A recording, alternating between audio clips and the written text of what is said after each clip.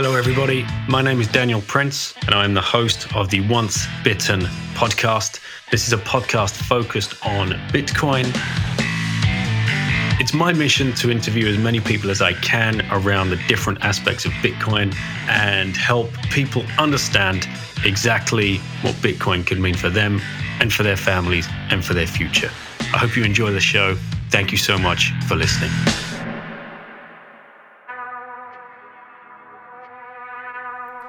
Hey guys, welcome to this edition of the Once Bitten podcast, and joining me today, Uber Pleb at Muteness11, who reached out to me via the DMs to ask if he would be able to come on the show and share his story and represent the Arabic people who are stacking sats and share his stories and why he found Bitcoin, how he found Bitcoin, what led him there, and to give a voice to his fellow people over there and hopefully meet more like himself and connect.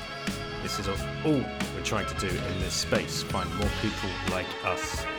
Before we do the show, I would like to give the deserved shills to CoinFloor, Bitcoin-only exchange based in the UK, coinfloor.co.uk/bitten. You can set up auto buys with them. I strongly suggest you do. Pound cost average into Satoshis. In the US, it's swanbitcoin.com/bitten. Sign up with those guys. They have you covered. Best Bitcoin company out there, full of Bitcoiners and with your best interest at heart. If you're in Europe, you can use Relay, relai.ch/bitten. Set up your recurring buys and start stacking your sats with those guys. But then you have to take control. The next step is to get it onto a hardware wallet. You can use the Bitbox O2, Bitcoin only edition hardware wallet. It's very easy to use, great features on it. I strongly recommend it. I have been using one myself. Use shiftcrypto.ch/bitten to get a small discount. Thank you guys for listening, and thank you to all the plebs that keep showing up on this show. Okay, we are good to go. Right, nice to meet you, man. Nice to meet you too. Okay, Lauren, I know this has been rushed together. We weren't expecting to do a podcast. I just pulled you out of the shower, and you've got to go and have your breakfast. Yeah. But for the sake of the audience and for the listeners, what is your first question? Why did you reach out to my dad? I wasn't certainly expecting that. That's a good question, actually. I thought I have a story to tell. And most of your dad's guests are coming from the Western world. And most of them are really fairly experienced with Bitcoin. They know a lot. And I thought I do have a different story and a unique one, in particular focusing on the psychology of a new Bitcoiner who's isolated in an island that doesn't have many Bitcoiners. So he's all alone. He's a brand new Bitcoiner. Yeah. And he's trying to find his way, navigate his world through the world of Bitcoin, and not many people to talk to over there. Oh, where is there? Whereabouts? That's Jordan. That's Jordan. We do have a community of hardcore Bitcoiners, but there are not too many, I would say. Well, you've got one of the main ones over there, Saif. Of course. Yeah.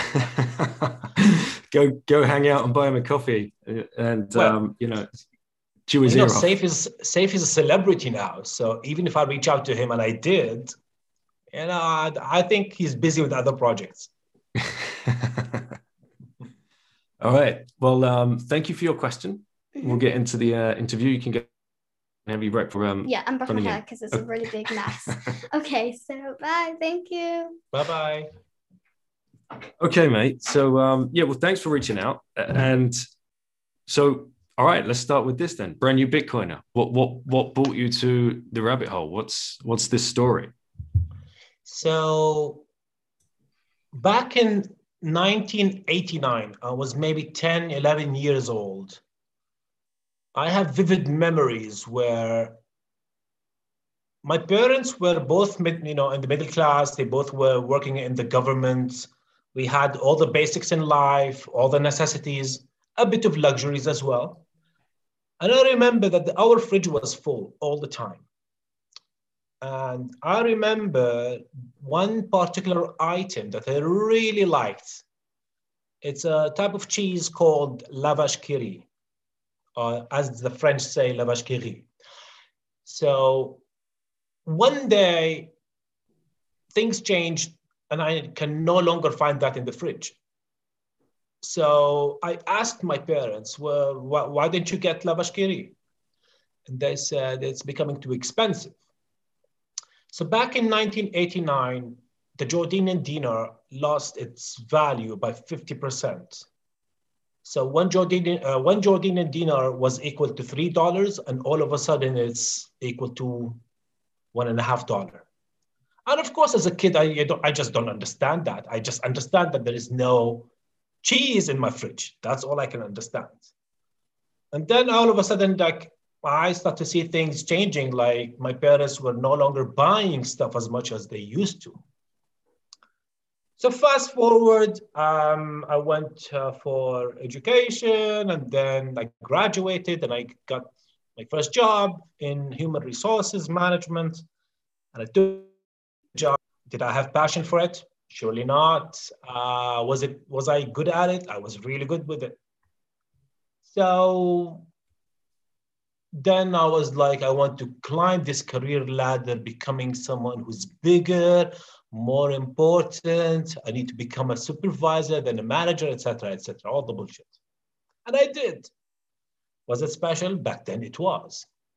Then with time, I got married 2008. And then in 2012, I got a job offer in Dubai. So I went to Dubai, living the Dubai dream, lots of money.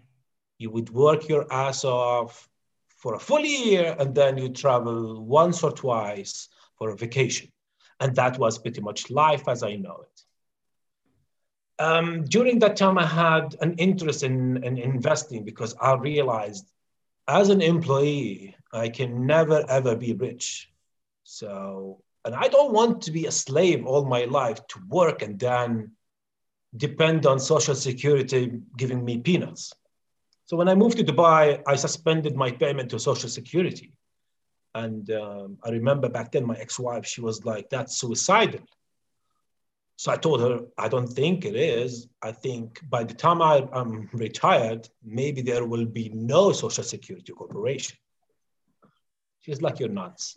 Anyways, so historically I had investments in real estate and stocks, and in particular, bank stocks, because a bank can never lose money.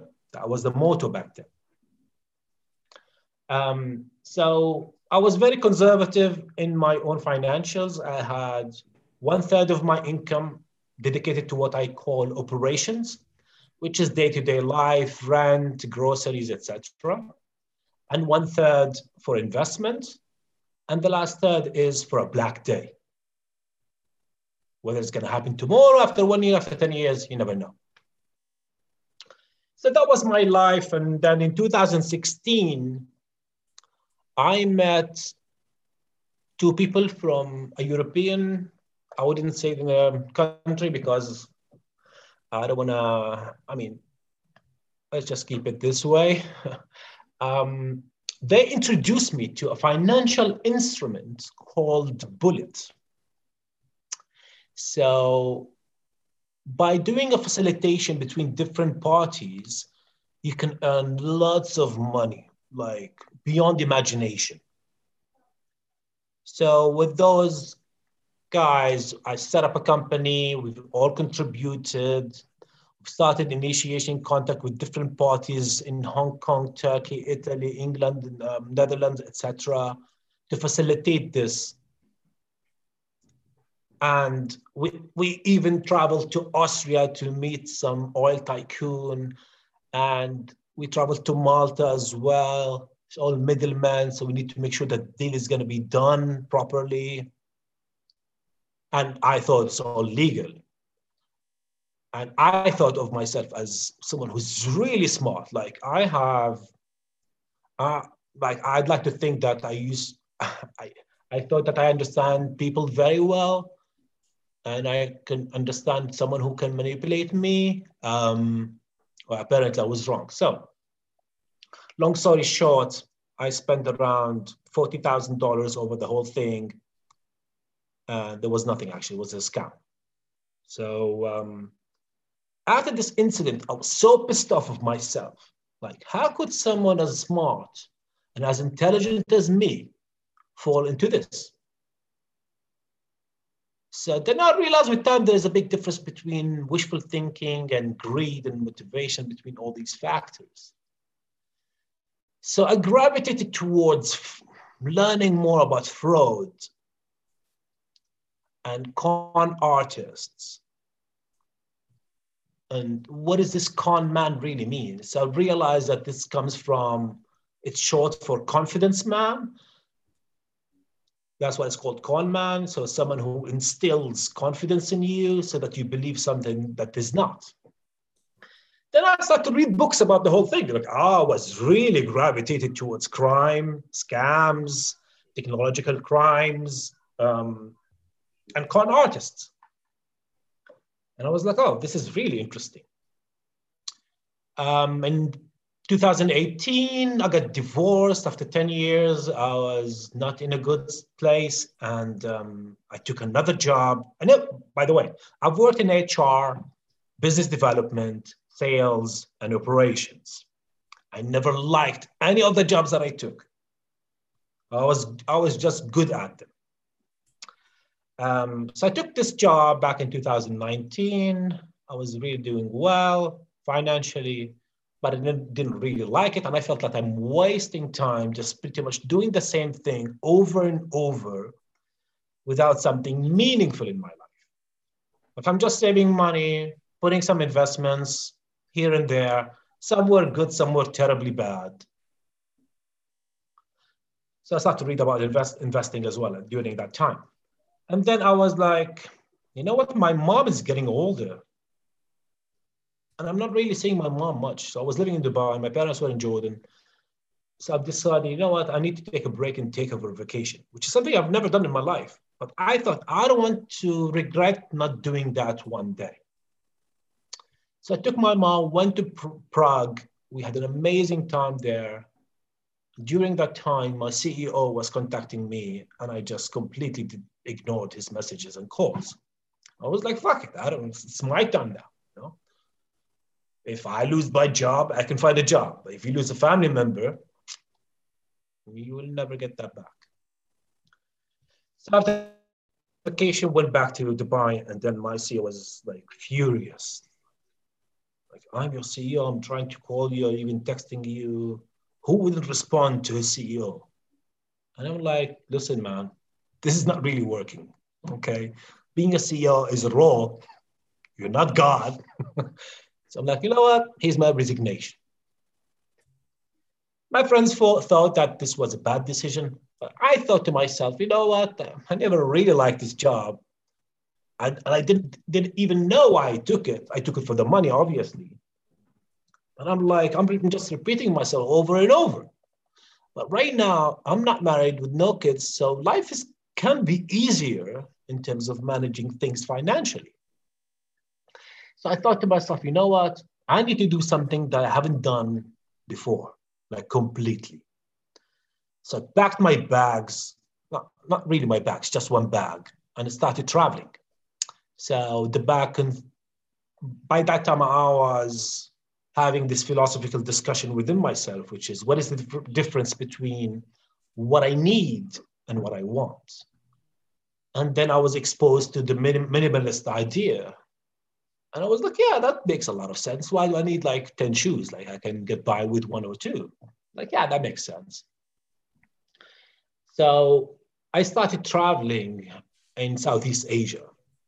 So went to Thailand, Myanmar, and Vietnam, Malaysia, Bali, and India. I've had so many interesting discussions with different people from all walks of lives. What I really noticed is that most people are really not content with their governments.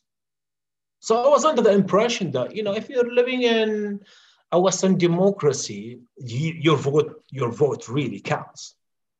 But those people are telling me that they don't have a vote in the system. And they're quite discontent with the whole thing. And I thought it's just social media that gravitates towards negative news and spreading faster because they're selling more. But then I started to believe that everybody's discontent. Nobody's happy with their government, the way things operate.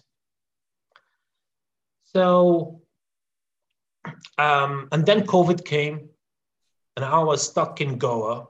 I was having great life in Goa. There was maybe 8 cases back then.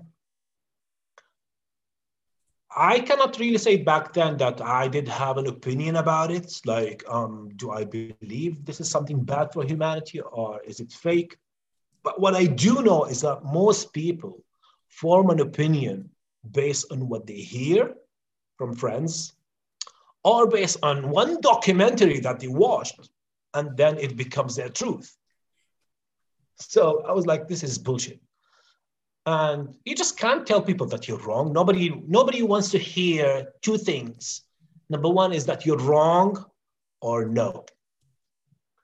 So everybody can have their own opinion. Everyone develops their own opinion in different ways. So I didn't really have a position on COVID. I'm living my life. I'm in Goa. It's cheap. The sun is shining every day. There's people from everywhere. And it's primitive and it's basic. It's like a village. So with time, the locals became a bit more hostile towards foreigners, thinking that we brought the disease to Goa. Back then there was a lot of misinformation all over the place. Okay, so then I contacted my embassy. I'm like, is there an evacuation happening anytime soon? See, Jordan is a poor country, so we barely can support our own citizens in our country. And they go you know what, we don't know, we'll keep you updated. So I was hesitant, should I go back or not? Going back is pretty much the same shit everywhere, so there's no point. At least I have the sea here. And some sun as well. Then the embassy contacted me after a couple of months, and the embassy indicated that, listen, we have 1 evacuation flight, and we don't know if there's going to be more. So, yeah, so take it or leave it. I'm like, okay, I'll take it. So they said, yeah, the flight is going to be from Delhi. And I'm like, what do you mean? I'm in Goa, which is 1,800 kilometers away from Delhi. They go no, don't worry, we're going to send you a driver. I'm like, wow, that's something. But I was really afraid, who's going to fucking drive for 1,800 kilometers, And the roads of India are not really paved in a healthy way, so let's say. So they go yeah, don't worry. We're going to send 2 drivers. They're going to take shifts, and in between, one of them is going to be driving and the other is going to be sleeping. I'm like, okay, let's do that. So they came to Goa. They took me from Goa, and 40 hours later, I was in Delhi. I was wrecked. In one go, no stops. Okay. So I went back to Jordan. Of course, the COVID mania was at peak back then. Everybody had a theory. Everyone was a scientist. And every discussion is all about COVID. So I'm like, you know what? I'm sick and tired of that shit. I don't want to talk about it even with my family members. So then my brother told me about this app called Audiobook. And he knows that I like to read books a lot. But throughout the years, it became harder for me to get hold of a book and actually putting the effort into reading it. Because every time I read 10 pages, oh shit, I lost it. Let me just go back. So he told me about this app, Audible. And I downloaded the app. And as part of being a new member, they give you 1 credit, free credits. So I was like navigating through the books. And then I found this book. It's called The Bitcoin Standard. And I'm like, man, this Bitcoin, I've heard about it back in 2013, 17, and then now at the end of 220. So I'm like, okay, this is a scam for sure. This is like a Ponzi scheme for sure. Having someone like who was gravitated towards con artists and scams and fraud and all of that, like now I think I'm in a better position to understand what this is all about. So I looked into the author, and he happens to be an economist. So I'm like, okay, yeah, that's one area that I wanted to know more about. Then I read the book, and I was blown away, like as if I found a treasure. And I just couldn't believe it. Like, so I went online and checked the price, because the price is what gets you first. I'm like, yeah, that's actually true. Like, it went like a gazillion % in 10, 11 years. That's impossible. So, and then at that time, I was like, let me read the game. Because, you can retain so much information. Like once you read the book, you can retain 10, 15, at best 20%. So I read it again, and I was like, okay, there's certain logic in here. And then I went online to look for content. And there's a lot of shitty content online. Like there's all these traders, like, that remind me of books I used to see when I was a child, like, learn Korean in 5 days, like make your first million in 5 days in Bitcoin, stuff like that. So I'm like, that's bullshit. So I wanted to hear from someone who did not have an interest in you listening to his or her content, you know what I mean? So then I came across many people, including Robert Breedlove, Michael Saylor, Pompliano. There's many, many, many more people. Like right now, I religiously listen to 20 podcasts. Okay, can you imagine? And then I was like, okay, I want to buy some of that. Now, I live in a country where the central bank banned the financial services from dealing with anything crypto. I need to mention something I forgot to mention. Why did I want to buy Bitcoin? So, as I said earlier, I was an investor in stocks, in particular in bank stocks. So because of COVID, the Central Bank of Jordan said like there will be no stock dividends from banks in 2020 to strengthen the economy. And I'm like, in my fucking head, are you fucking kidding me? You're taking what I thought of as my own money and you're giving it to a bank, which is a fucking private entity. So they're going to be using my money to make more money and I get nothing in return. So I'm like, you know what? This is actually true. I cannot trust the system. So we were born and raised to trust the system. Whether it's a good system or a bad system, we just happen to trust the system. So I sold all my bank stocks at a loss. And then I'm like, okay, I need to buy some Bitcoin. But I just didn't know how. So I knew that you can buy through exchanges and you can buy through peer-to-peer. But I didn't really have much trust in anyone to buy from. Like, what if they rob me, like having cash and paying that? Like, I know it can be done. I've done it later on many times. But back then, I was in that dark space, like, not your keys, not your coins, like all this content, like, be careful. Okay, I need to be careful. That's my money that I invested in so many years, and I accumulated a good chunk of money for me to be relaxed later on. Now, I went on a hike, and by coincidence, I met a fellow Bitcoiner, and he was in Bitcoin since 2014. And he's like, listen, man, come to my place tomorrow. We're gonna talk about the whole thing step by step and how to do it.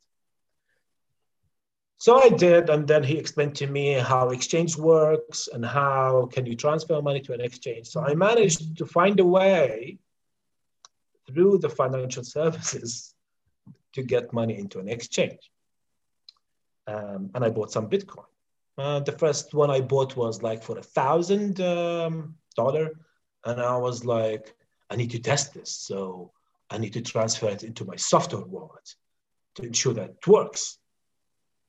And then I bought more and more. So I have allocated 75% of my wealth into buying Bitcoin. And I'm like, that 25 remaining is just a cushion for me in case I had a bad black day, one day. So I moved it from my software wallet. I initiated transaction into my hardware wallet. And I was just freaking out, like, shit, man, this shit is taking longer than I thought. I didn't know it's the right address. Oh my fucking, I can't believe this. And there was no one to support me. That's what I'm saying. Like, there's no one in the sense of really knowledgeable about Bitcoin. So, and sometimes when you're a new Bitcoiner, you just want to interact with someone to give you assurances or to give you some technical data for you to go and look into. Yes, there's a lot of content online, but it's like a huge mountain. You just don't know where to start climbing, you know? So I initiated that transaction into my hardware wallet, and all of a sudden I was like, oh, shit, it's there. So that was all my money, 75%. And then with time, I realized, you know what, my money is sitting on the bank. I don't need money now, really. I'm living like it's fucking COVID everywhere. There's no traveling. I am really living like basic life, not spending money. And if I want to spend money, like where would I spend it now? So 75% became 97%. So what I was left with is just a few $1,000 just to manage day-to-day operations. At the beginning, I was like, shit, man, what if the network fails? This is what I meant by the psychology of someone who's new to Bitcoin. That was like at the beginning of this year. What if the network fails? I'm not a techie guy. Like, I don't understand. Like, even if I go online and read all these technical stuff, I understand nothing. And then obviously there is a lot of FUD as well. And then there's a counter FUD. And what I know from my experience in life is that we are very, very tribal. So regardless if you're right or wrong, you stand with your tribe. And what I mean by tribe, Daniel, is could be a religion, could be a movement, could be a country. Like, listen, I'm vegan, so I will support all the vegans in the world. I'm part of Team A, we're against Team B. Like, so I understand that we're very, very tribal. So, and sometimes being tribal, you're blinded by the truth. So I would look into some FUD as well and look into the reasons behind this FUD, and I look into the anti-FUD as well. And then your opinion changes over time. Sometimes you have more conviction, sometimes less conviction. I would say that every day that passes and the network is still there, you will have more conviction because it is still going.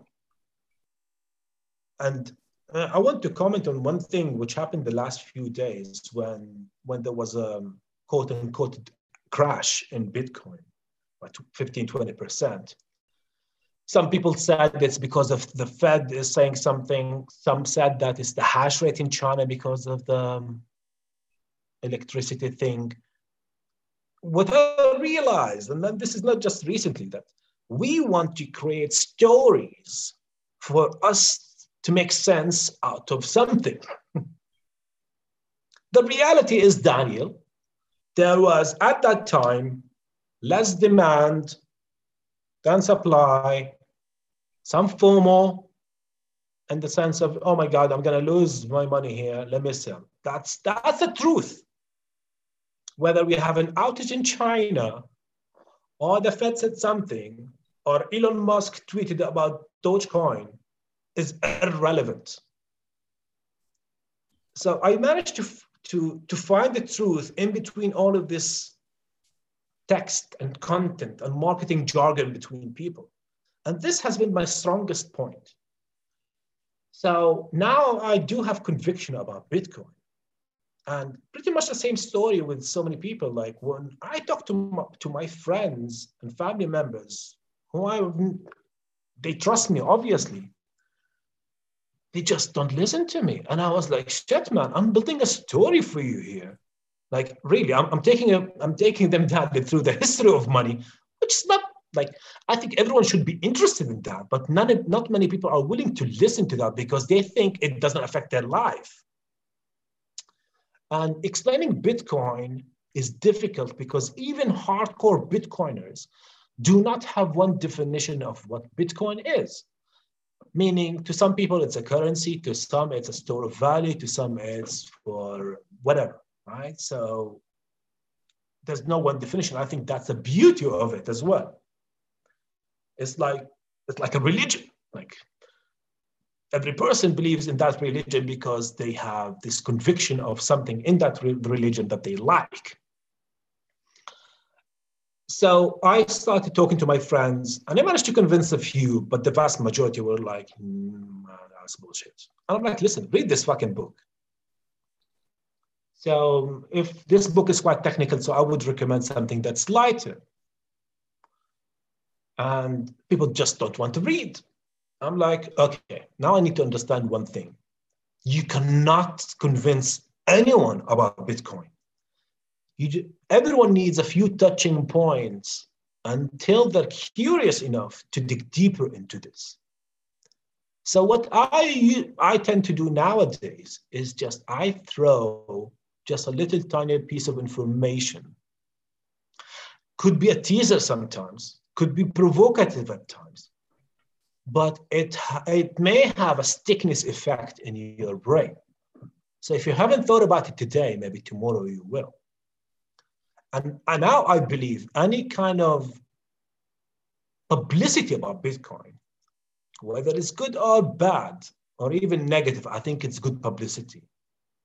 Yes, it's burning the oceans, blah, blah, blah. I think it's good as a publicity because that will make people go and check their own truth on their own, and then they have their own conviction. Whether it became a Bitcoiner or not, that's irrelevant. With time, if this continues to grow, people will change their opinion. So this is what I'm doing right now. Now, I thought in Arabia, there isn't much content like in Arabic online. And the content there is all about how to trade and make gazillion dollars using Bitcoin and crypto. And shitcoin is getting so much attractions from people because their logic is that, listen, Bitcoin is at 55, 60,000. How much higher can it go? But look at this fucking shitcoin. It's just $1. If it goes to $2, that's like 100% in a day. And Daniel, I just came to know today, there was a new publication of a new token called ASS. So I'm not sure if you heard about this. So a beautiful, hot, attractive girl is promoting ASS token online. Anyways. So the young people in their 20s are gravitated towards shitcoins. And there's no point of convincing them because, as I said earlier, everyone has their own truth. So you need to be conned in that sense to know your lesson and maybe exit the market for good, or to move into something that's more solid as Bitcoin. So I thought about creating a podcast like yours because And I thought, like, you know what? It's not that difficult. I just take the English content, Arabize it, and then spread it out there. My biggest challenge was the technical aspect of a podcast. Yes, you can learn everything. Yes, it's going to take you time, but I never knew that the audio part of a podcast is a challenge by itself. And I'm like, you know what? No, that's a lot of work. And by the time I reach out to people, it's going to take me maybe 5-6 years. I don't know. And plus, I cannot survive doing that as well. And it's not enjoyable because I'm not talking face to face to someone. And that's why, you know, my name on Twitter is Muteness. It's because it's the complete opposite of me, because I like to talk a lot. So I ditched the whole idea. Then I saw an opportunity that I'm building at the moment. Yes, there's a lot of content out there, and there's a lot of good content, even books as well, which is great. They have the scaling ability to reach thousands and thousands of people. But I thought I saw a window of opportunity in the sense of educating people in the Bitcoin space. I think education is the best thing and what is missing the most in Bitcoin. And what I mean by education, I mean an education with a human touch. Meaning, yes, you can go into Sailor's Academy and learn about Bitcoin, and it is really great. But also you need that human interaction with someone to ask questions in a small group of people. So what I thought of, I'm gonna start traveling again when COVID is over in different countries, and I'm gonna start doing workshops for 5-6 people every day almost, and building a network of that. Yeah, but some might argue, yeah, but how much can you charge? I'm gonna charge $5 for each person a session. So my friends were like, yeah, but how can you scale that? Well, you don't. That's the truth, right? Because you're trading your own time for a small group of people. But I was lucky enough to be exposed to Bitcoin. Yes, I had the interest. Yes, I was curious. But many, many people are more intelligent and smarter than me that don't have any exposure to Bitcoin because of a perception that they have built over the years, just like yours and mine. So I decided to start traveling and start doing educational workshops. So what I will be focusing on is first the history of money, and then information about Bitcoin. All of it's going to be high level, like overview, and this will trigger interest in people. So by charging every person $5, I can maintain a decent level of covering my cost, maybe not really that level, but at least I'm doing something that is meaningful. So I don't want to get into the 9-to-5 jobs with something that I absolutely don't like and repeating myself over and over until I'm fucking 75 and then I want to retire and relax. That's not life. So I've decided that that's one idea. Maybe I will be doing that. And the other thing is that the biggest decision is that I don't want to work in anything that is not Bitcoin related. That's the biggest decision. So, and right now I'm reaching out to the people in the space just recently, like the last couple of days, looking for jobs. Of course, I'm not a techie, so what is really being required at the moment is technical related jobs. And the opportunities may not be that much. And I know that you've done a podcast with the bitcoinerjobs.com, and that was great. And things are evolving in that space. But that has been my decision. So that's pretty much the story until now. All right, mate. What an amazing story. And 40 hours in a car across India does not sound like fun at all to me. And there's a lot I want to ask you about. Going back to the beginning of the story, the scam that you were pulled into, I've experienced something like that. It was a lot closer though. Friends completely scammed my wife and I out of some cash when we had made friends here in France and got to know them and built a relationship with them. Man, that fucking hurts. Like, so I know what you're talking about because it's like grieving, right? Like the 7 stages of grief that you go through when you lose someone. It's like that when you realize that person who you thought you trusted was just a total, complete con man, like you said. And then you blame yourself, even though we've done loads. I mean, we had contracts drawn up and all kinds. We played it all by the book, but still you feel completely stupid and you blame yourself. And we're lucky enough that it didn't affect the relationship and with our marriage, because we were both involved in the whole thing from the very beginning. So I just wonder, I then started, like you, digging into like, how do you spot these people? Because I never want this to happen again.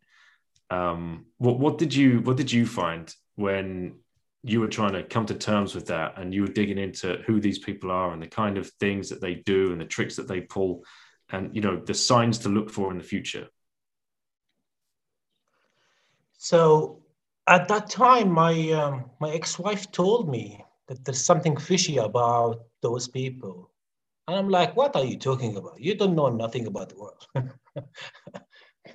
So when I lost this money, I didn't have the decency even to tell her.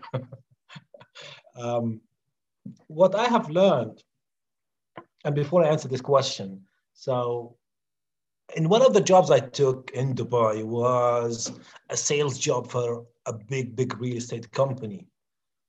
And as part of the job, you get through this training where they teach you how to manipulate people, like how to play with their emotions to that level, right?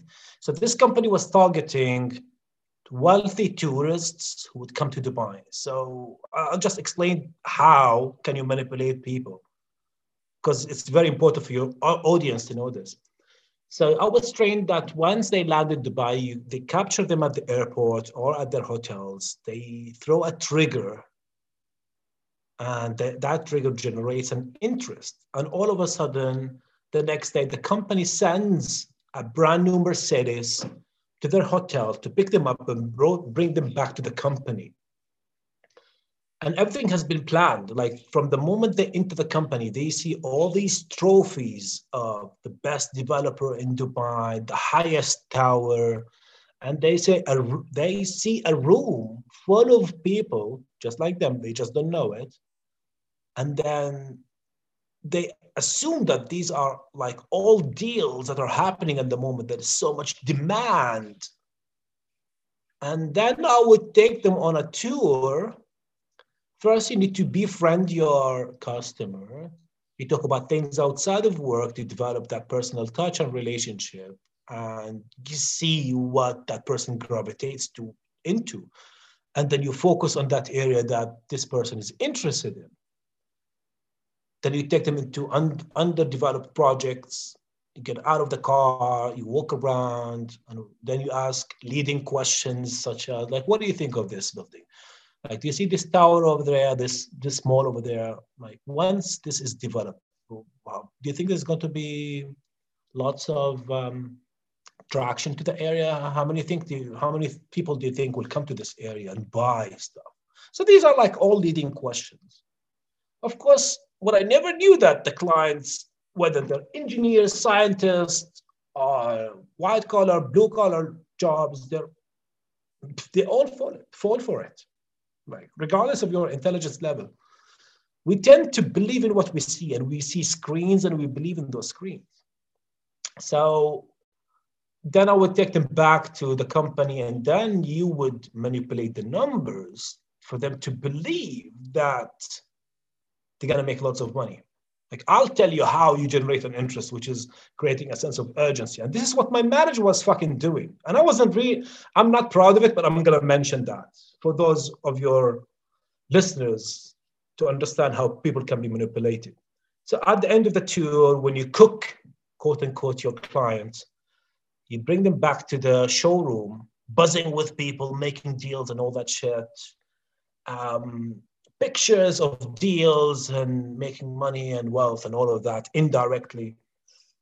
And then you talk about the price, which is, let's say, 1.5 million, which has been repeated over time during that trip. And then you just go to your manager and call the manager. You just don't say anything to the manager. So the manager's job is to close the deal. So the manager comes back and then he asks me a question like, okay, where did you guys go? So when the manager sits down, I change my seating arrangement into sitting next to the customer as if we're one team. And that has been planned as well to that level, okay? So I would say we went to this place and that place and we saw and we liked and all of that shit, okay? As if I'm a trusted party to my client. So the price was like 1.5 million and we discussed the prices, but my client doesn't have that much money. And sometimes you do have the audacity to actually ask the clients, like, how much money do you have in your bank account? Like, these are like aggressive sales questions. Like, how much money do you have that you're willing to allocate to this project? That's just in one day, Daniel. Can you believe it? Then the manager sits and then he's like, hold on a second. So he comes back with 3 papers. And he's like, okay, the price for the units is 1.5 million. And I understand that you don't have the money for that. However, one of our Russian clients who bought 5 units and he wants to exchange one of his smaller units into a bigger unit. So for him to do so, he wants to give back one of the units and to upgrade. Well, of course, as per the law, we cannot sell it higher than the original price.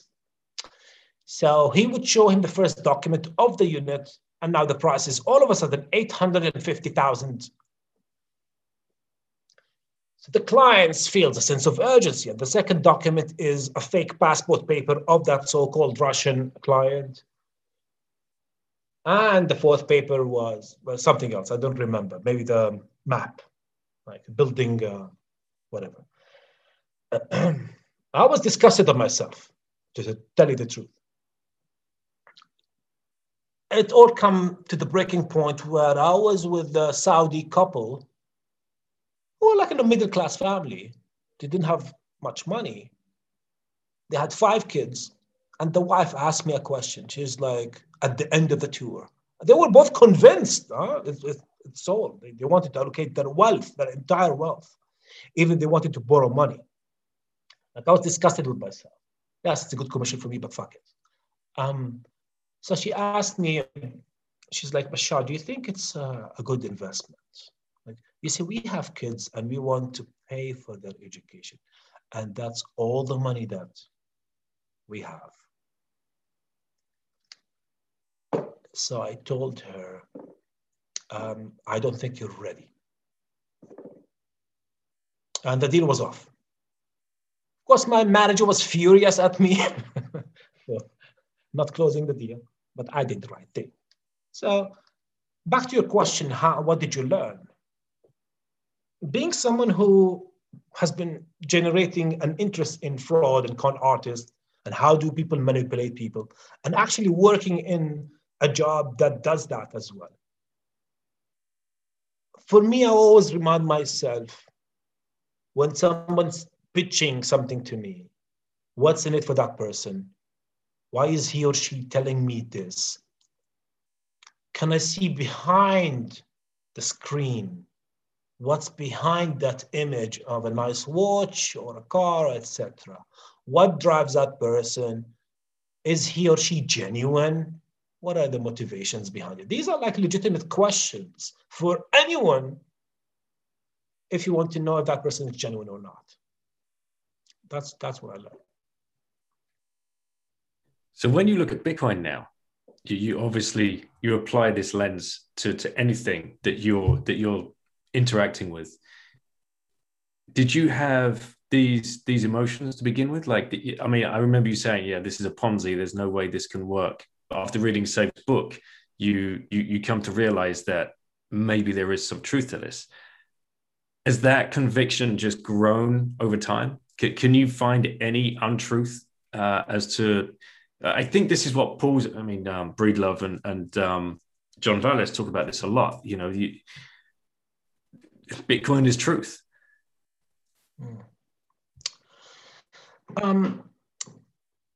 One book is not enough, for sure.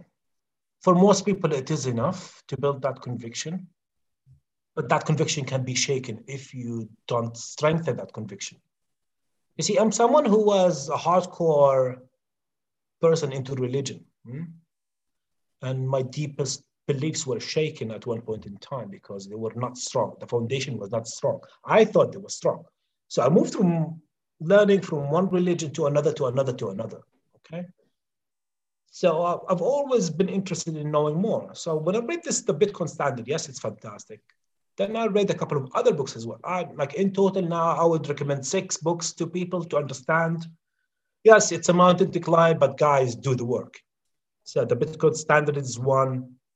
Daylight Robbery is fantastic on tax and money, the history of it as well.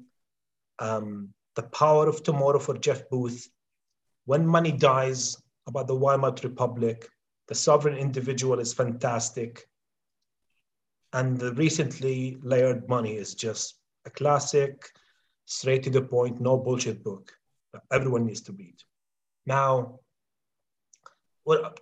regarding your point about the likes of Breedlove, which his content is really music to the ear. He's like what I call the monk. He's like a poet in that sense. So he talks about the philosophy, and I think it's important. I just think that most people are driven by 2 things. That's a human nature. I think we're all driven by fear and greed. These are like 2 main motivations. So people may like the philosophy aspect, but they think more of what's in it for me. That's the most important thing. What's in it for me? Yes, I can join a movement, I can support a movement, but if it's not supporting me directly, I'm not that serious or interested about it. So the conviction is not because of the content, the poetic content that is out there of only changing the world. And I think it will. Like, I have conviction about that. It is just, how does it affect my life personally and directly? And how can I affect the world as well? I mean, I can look for a job right now and get a decent paying job, but I chose not to, okay? I'm willing to work in a Bitcoin space, even for free. Like when I mentioned about the education thing, it's almost for free, like $5 for a group of 5-7 people. This is nothing per day, okay? Well, it's just like doing something meaningful. So to answer your question, the best way I would say is, yes, things can go wrong. Yes, there is risk. There's nothing that is secure 100%. There's nothing that is truth 100% apart from physics and math. But you know what? If you don't have something meaningful in your life, if you don't have conviction, then what is the point of just being in that rat race, doing nothing and just existing in life and not really living life? Yeah, mate. Nicely said. And it's something that we tried to address back in 2014 when I quit my career and we started traveling and tasted freedom, which was amazing. And obviously, big decisions to make at the time, but you do the work, you do the research, you figure it out, and you move forward. I want to ask a little bit about Jordan. What's going on over there? Because it's a monarchy, as we know, so it's not.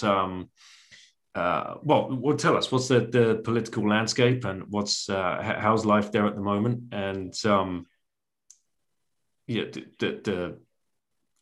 the what's the word I'm looking for? The exchange rate that you were talking about earlier. How is things looking? So Jordan is a country that's in between Israel, Syria, Iraq, and Saudi. In most of those countries, there are issues, problems, wars, Jordan has been not fairly stable, has been stable throughout the last decade, I would say. Historically, Jordan is and was a poor country that is heavily dependent on aid. And we have refugees, Palestinian refugees, Syrian refugees, and Iraqi refugees.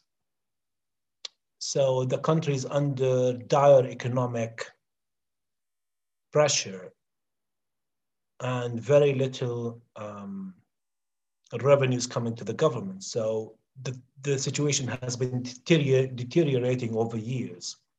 And then you see sentiment of that, of an increase in prices and inflation kicking in. And just like, it's not similar to what was happening in the Weimar Republic when, assets are going up and people are thinking that their assets are making more money. It's not to that level, but it is just under an economic stress that is growing over time. We have witnessed what is happening in Lebanon, which is close to Jordan, of the inflation that is happening. The currency lost over the last couple of years 90% of its value. And literally that is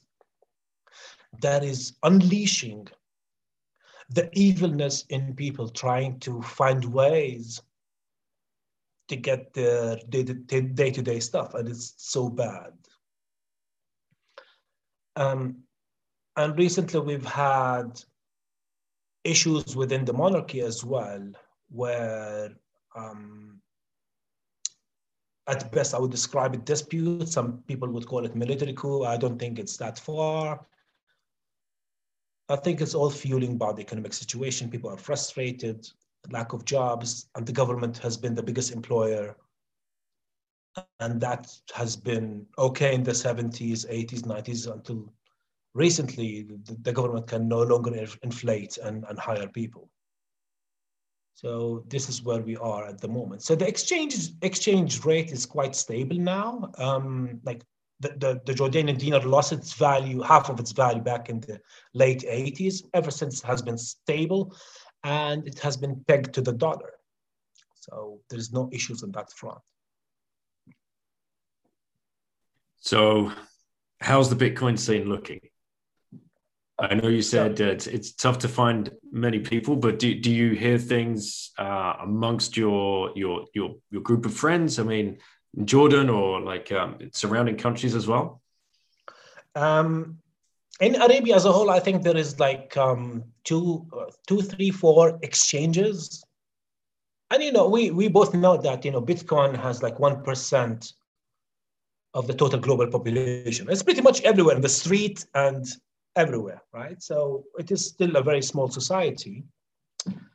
And I would call it society because people they have the same interests in that society. That's why I'd like to call it society more than community, because in a society you will have people who have the same interest in one thing, which is Bitcoin, and they do have different and conflicting opinion about so many other things, including COVID, et cetera, right? And some people even mentioned like there's so much toxicity on Twitter from Bitcoiners. I think, you'll find good people and bad people everywhere. What do you expect? You can call it tough love, you can call it whatever you want, but that's the way it is. I don't personally think it's the best way. I think it can provoke people and can push people away. I just tend to say to people, like, remember, you were anti-Bitcoin at one point in time, whether directly or indirectly. So just be nice to people. So the Bitcoin scene here, like I have 2 friends one of them is a hardcore Bitcoiner who probably knows as much as I do and maybe even more. So that's reassuring. He's more like an acquaintance, not a friend, actually. But I happened to meet him through Facebook group, and then by coincidence, he was like a very good friend of a friend of mine. So that was what's happening. Now, you see all these groups, people interacting, but it's mainly shitcoins, man. So it's just like even if I say something about Bitcoin, like I'm labeled as the old man now. Old man yelling, It's tough though when you see it, because you just want people to understand that, like, just follow this one path, but people have got to do what they do. It's tough. It's very, very tough, especially when people are talking about shit coins. Yeah. Like I want to Arscoin, mention which I've something never even there heard as of. well. Yeah, exactly. I want to mention something. And I want to get your opinion on it. Like I understand the logic behind Bitcoin and even hardcore Bitcoiners, like fairly well. But I also tend to believe that it's not like sub-zero game. I am reaching a point where, you know what? Bitcoin's doing its job, but there could be other different things in the crypto space as well. Why do you just label everything as a shitcoin? Like, you don't know the truth, okay? You just have to be open. Just because it's a winner right now, it's the highest price and the market cap. Yes, it's that pristine asset. I get it. I'm on board myself. I'm open to other things as well. Like there could be, maybe apart from Bitcoin, there could be 2-3 other coins that has utility for the future. Like, I don't know which one because I've never looked into any, to tell you the truth. Like even Ethereum is like, I haven't really touched that surface. But for me to do, as I mentioned earlier, for me to have a conviction about something, I need to do some research about it before I label it something, you know? Not because some celebrity in the Bitcoin space says something, I need to believe that. No, you just need to just like find your own truth. And honestly, with so much content about Bitcoin to learn, I just don't have the time to learn about other things. Daniel, I'm spending between 6 to 9 hours a day on Bitcoin, in between podcasts, books, and learning about stuff. So I don't have the time. No, exactly. Yeah, just stick with the Bitcoin stuff, I would say, mate. The way I like to try and sum it up is Bitcoin has educators, altcoins need influencers. That's the only way that they're going to attract people to their project. They're going to have to influence people very, very quickly. And a lot of them are pump and dump scams for the founders and the early investors. We've seen it time and time again. And until, I don't know, even this cycle is happening again, right? All of this DeFi stuff, you know, people that they just meme DeFi and this is going to be an amazing thing. And no one knows what it actually means. For me, Bitcoin is DeFi. It's the ultimate DeFi. Like DeFi happened, you know, way back when Satoshi released the white paper.